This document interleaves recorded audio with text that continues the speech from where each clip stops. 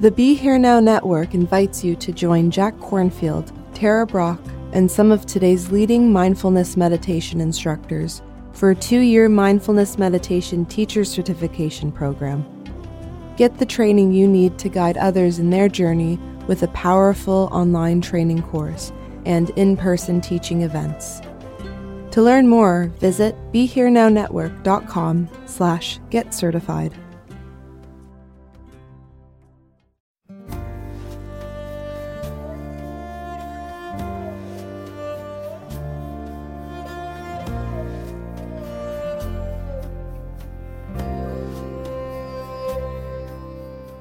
Welcome to the Krishna Das Pilgrim Heart Hour. In this podcast, Krishna Das shares his warm-hearted and down-to-earth path to the divine. If you are interested in supporting Krishna Das's podcast, please go to BeHereNowNetwork.com/KD. I've been a student of Baba Ram Das since the 70s. Woke up to the world the same way you all did, with the power of chemistry. And it took me many, many years, until the last year or two, till I really felt Babaji. I mean, it was all about... You felt? Babaji. Baba? Neem Karoli Baba. Oh, okay. His spiritual essence. It was all the other. It was the philosophy. It was the devotion. It was everything else, the teachings. But and it's only now that I feel him. I know him. I have a picture of Baba on my puja table in my house, and whenever I have company, I put it away. Smart. Oh, do tell. That's my issue. I got a whole wall full of puja, and then the air conditioning people came. And I'm thinking, they're going to bomb this fucking place if I don't close it, if I don't put something over that. Whatever I do, it's my business. It doesn't need to be, the whole world doesn't have to know about it. So if I feel it's going to make people uncomfortable, I just put it away. If I feel it's okay, I leave it there, that's all.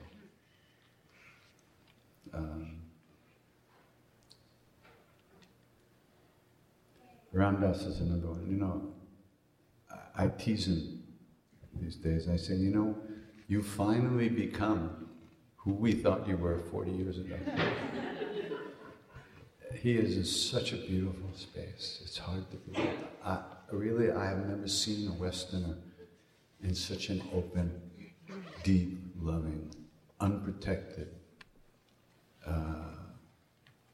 so beautiful. Really, it gives me hope that there might be some hope for me. But I doubt it. Okay. It's just so incredible, And really, the stroke was one of the best things that ever happened to him. And he says that. When difficult stuff happens to us, we don't like it. But in the long run, it's only the difficult stuff that forces us to activate our real, true will and our true wisdom and deal with it so it doesn't destroy us. I just saw a video of an incredible Rinpoche named Garchen Rinpoche. He was incarcerated in Tibet for 20 years in prison, tortured. I mean, the physical tortures were extraordinary. And yet he says, best thing that ever happened to me. And he means it too. That's the difference between him and us. He really means it, because it forced him to activate his teachings, to realize the teachings that he got, to find love everywhere. One time an old Lama who had been just released from Chinese prison in Tibet came to see His Holiness. And His Holiness said, "Were you ever afraid?" And he said, "Oh yes, I was afraid. I was afraid that someday I would get angry at the Chinese. You know? We go through our days pissed off at this one, pissed off at that one, yeah, ranting and railing, never paying attention. This is the real stuff. He was afraid, what? Of getting angry at the Chinese. That's how meaningful practice is to him. That's how real and possible real realization is to him. He knows what's necessary. We're just pretending, we're just starting. So these beings are so incredible, just so incredible. Such inspirations. No. How long did it take you to learn Hindi? And do you read and write it as well as you speak it? Well, I certainly hope not. I speak the Hindi of maybe a 4-year-old baby. And it took me 40 years to get that far. I feel I have no right to chant the Hanuman Chalisa if it's not perfect. But the joy of the chant has been replaced with a seriousness that kills the natural joy of the practice. Oh, it's too bad, isn't it? What do you want me to do? Is that the end of the question? That's paraphrasing.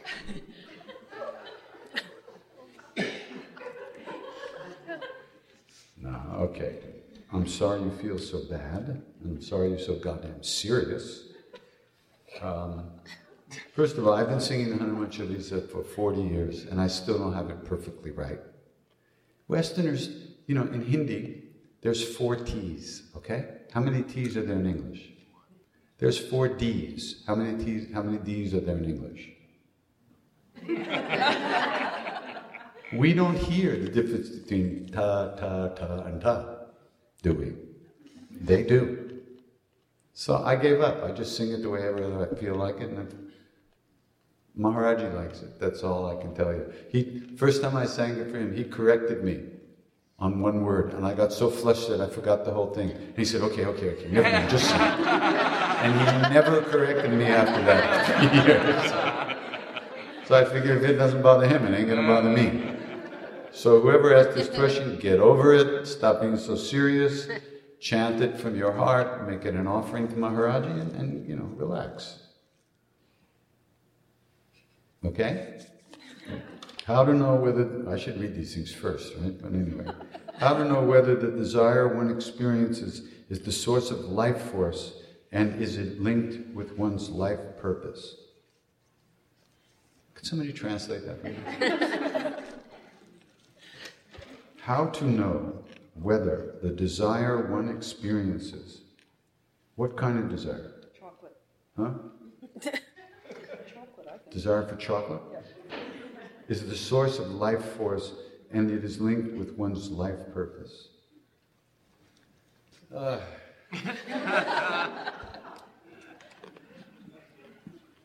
You know, do you hear undercurrent in there? Do you hear an undercurrent that maybe desire is not good? Just subtle. Is it really, could it possibly be linked to life's purpose? Right? It's a part of life. The body, the human body, has to breathe, has to eat, has to get rid of what it ate, and it likes to fuck.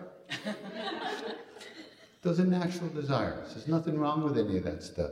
What we do on top of that is what screws us up. And what the culture does in order to control us, like certain religious organizations who claim to be the Word of God and are out there fucking little boys and girls. I'm not going to name any. This is the Kali Yuga. This is the Dark Ages. This is disgusting. That kind of stuff. And it's all based on fear of sex. That sex is evil. We cut it off. We don't talk about it. We don't do it. And then they wind up screwing the walls because they don't deal with it. You can't not deal with energy. You can't not deal with hunger. Okay, I'm not going to eat. You're going to die of starvation. I'm not going to deal with sex. It's going to go to your head and make you crazy, and you're going to do things that you wouldn't do if you would only treat yourself like a general, normal human being. It's impossible unless you have a real guru who can take your energy and transmute it and put you on the right path. But that's very rare. Very rare. Sexual energy is big-time stuff. You can't just pretend you're not going to deal with it. You got to deal with it. If you don't deal with it, it's going to make you crazy.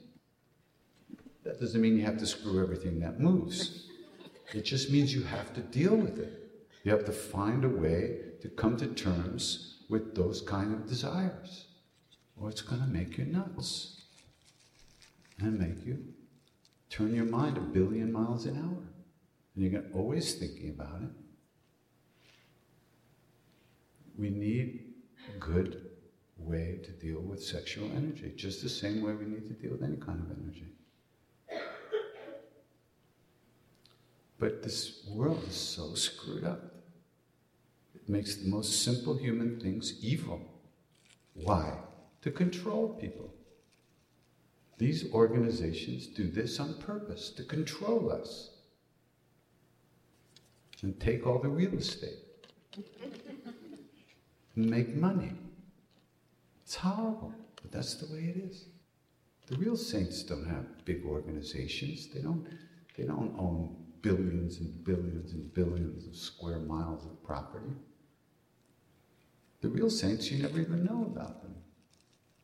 Vaguely, every once in a while, a good saint comes along and people hear about him. But it's usually after they're gone that people hear about them. They do their work and they go.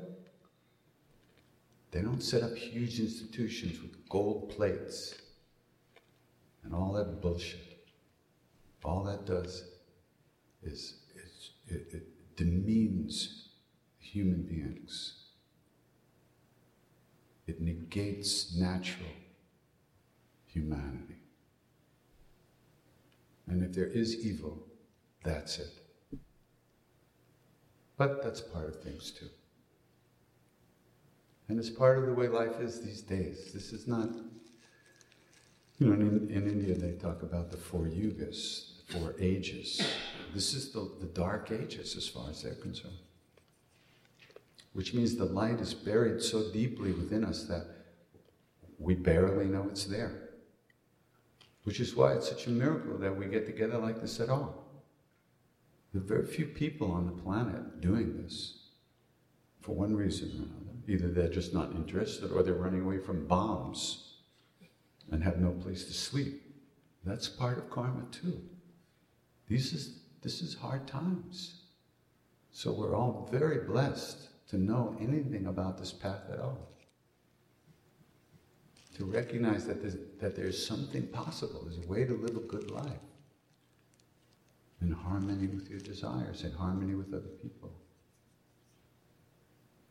Don't get me started.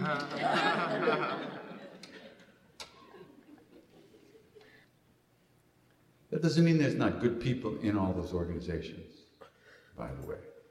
There's wonderful beings in all organizations. It's just that the organizations themselves, by definition,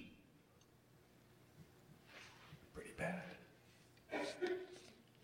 Pretty bad. Because once you start getting power, it's intoxicating. You can't. It's not so easy to give it up. You think you have power. And yet, you still have to take aspirin when you get a headache. You got no power. You can't stop the rain from falling. You have no power. You can't make the sun come out. You can't stop the earthquakes. You can't stop tsunamis. You have no power. You have a little power over other human beings who give their power to you because they think you're better than them. Not so. Completely. Maharaji never did that. He never took our power. He didn't even need us around. His mantra was, go away.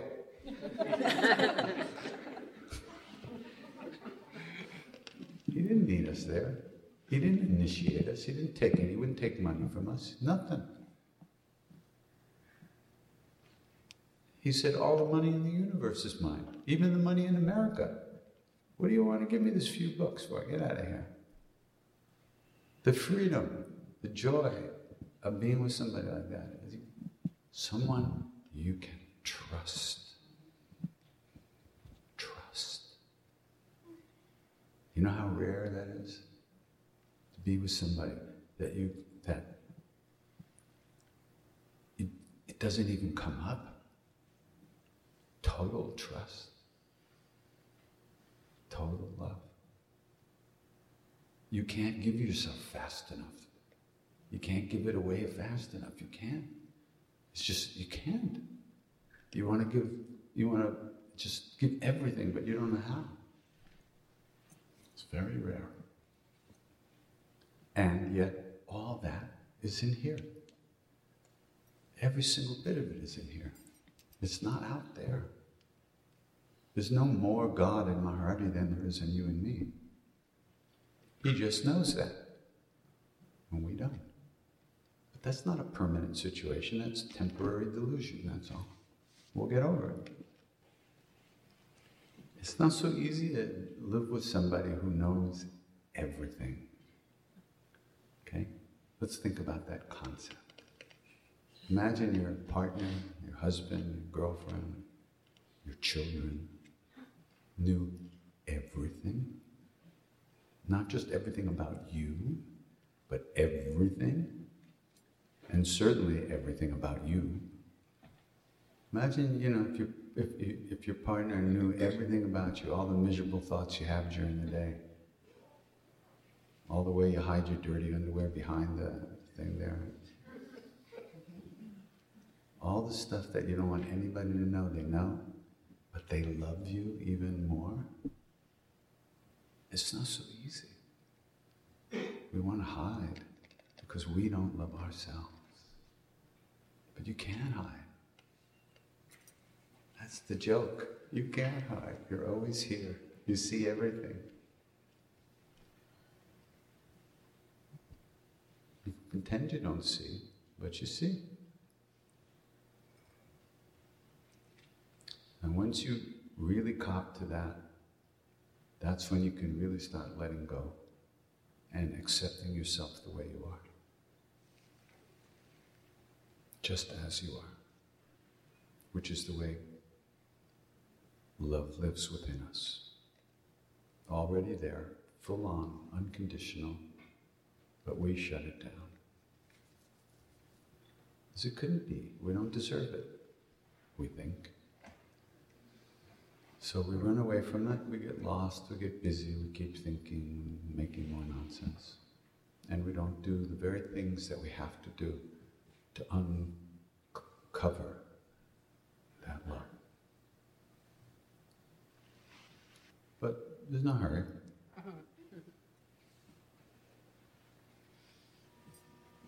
The spiritual enlightenment and the guidance, the spiritual guidance you've been talking about, is India like the only place we can go and get it? No. That's where you get dysentery.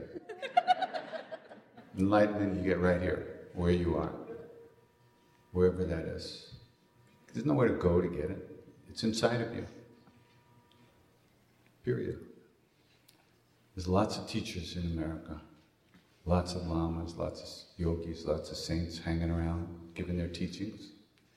Why bother going getting dysentery and, you might as well just stay here where you can do the work without having to get a whole new set of problems to deal with first. It's just a waste of time. However, if you're called to India, go. Just don't drink the water. I love India. India is my home. When I stepped off the plane for the first time in 1970, the minute my foot hit the ground, I went, whoa, I'm home. And I realized I had never felt at home anywhere before that moment. It was an incredible feeling. Which is why I never learned Hindi. I figured I ought to know it. So so I never studied it. And as a result, I don't know it. So, but enlightenment is our own natural state of being, right now. But our thoughts, our emotions, our emotional programs, that's what's covering it all up. And the fact that we can't bring our minds, we can't calm our minds at all. We have no peace of mind whatsoever. Find a little peace of mind, you'll find enlightenment. You don't have to go anywhere to find that, it's inside of you. You might want to go places where temporarily you can be in an atmosphere that's helpful to quiet down, less TV, less internet, less phones, less mating and dating. Just where you can kind of at least face some of the things that pull us out of ourselves so immediately that we don't even notice most of that. That's useful to go on retreat for some period of time. Then you got to come back and deal with all the shit anyway.